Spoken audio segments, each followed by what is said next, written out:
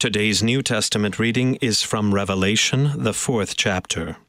After this I looked, and behold, a door standing open in heaven. And the first voice which I had heard speaking to me like a trumpet said, "Come up here, and I will show you what must take place after this." At once I was in the Spirit, and behold, a throne stood in heaven, with one seated on the throne. And he who sat there had the appearance of jasper and carnelian. And around the throne was a rainbow that had an appearance of an emerald. Around the throne were 24 thrones, and seated on the thrones were 24 elders clothed in white garments with golden crowns on their heads. From the throne came flashes of lightning and rumblings and peals of thunder. And before the throne were burning 7 torches of fire, which are the 7 spirits of God. And before the throne there was, as it were, a sea of glass like crystal. And around the throne, on each side of the throne, are 4 living creatures full of eyes in front and behind. The first living creature like a lion, the second living creature like an ox, the third living creature with the face of a man, and the fourth living creature like an eagle in flight. And the 4 living creatures, each of them with 6 wings, are full of eyes all around and within. And day and night they never cease to say, "Holy, holy, holy is the Lord God Almighty, who was and is to come." And whenever the living creatures give glory and honor and thanks to him who is seated on the throne, who lives forever and ever, the 24 elders fall down before him who is seated on the throne and worship him who lives forever and ever.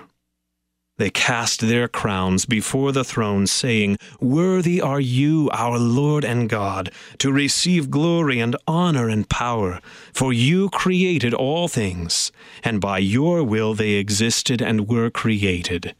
This is the word of the Lord. Grace and peace from God our Father and the Lord Jesus Christ. Chapter 4 is where the actual revelation given to John truly begins, and it doesn't stop until the final chapter of this gospel-laden book. John tips us off to what's going on here when he tells us about seeing a door to heaven standing wide open. And that's the first amazing thing. He's here on earth, and suddenly he sees the heavenly reality that invisibly permeates and overlaps with the earth, describing it like a door wide open. The invisible reality becomes a visible reality, just as it did for Elisha when the heavenly hosts appeared on the hills, or Jesus' inner circle witnessed Christ present with Moses and Elijah. Now John sees reality unveiled, and he's invited to come and see what's going on in heaven regarding what's happening on earth. In fact, that's the whole point of chapters 4 and 5, to introduce the whole sequence of prophecies that'll take us all the way to the end in chapter 22. But we have to always bear in mind that this book is full of victory and security for those who are marked by the Lamb, those who are baptized into Christ Jesus. And for them, no matter how remarkable these visions may be, the Lamb who was slain has redeemed them to the uttermost.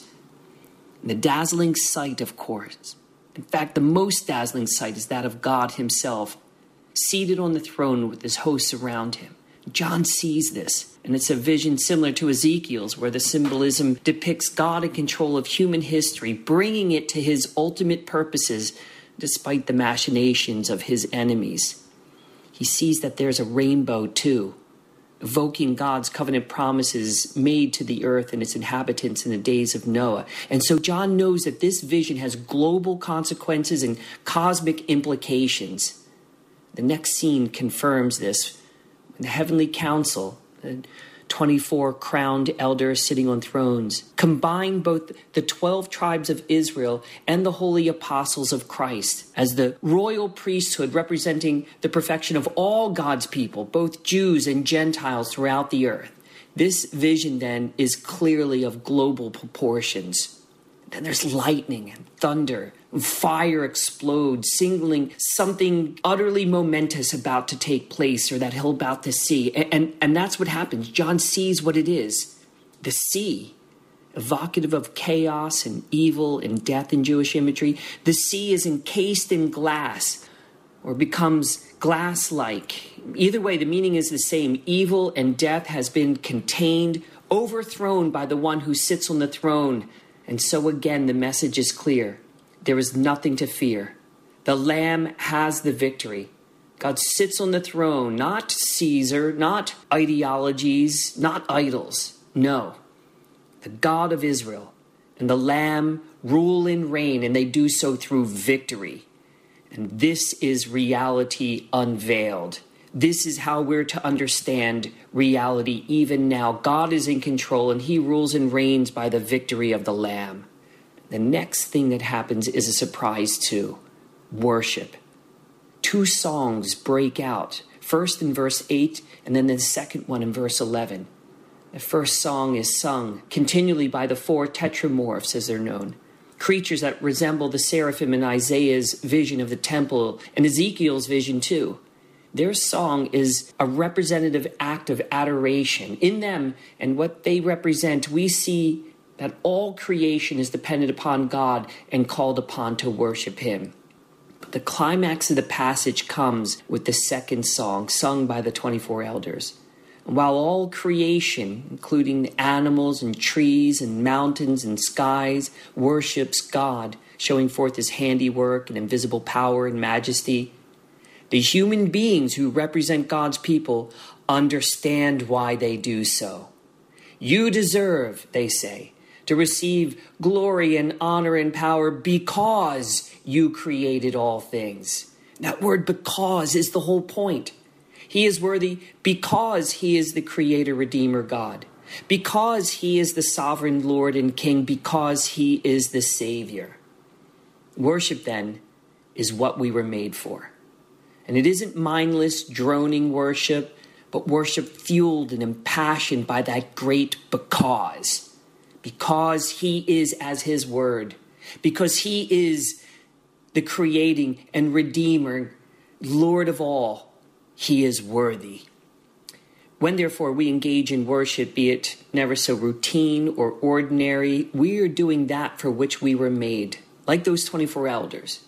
We are being a royal priesthood, facilitating the mindful praise and adoration of all creation.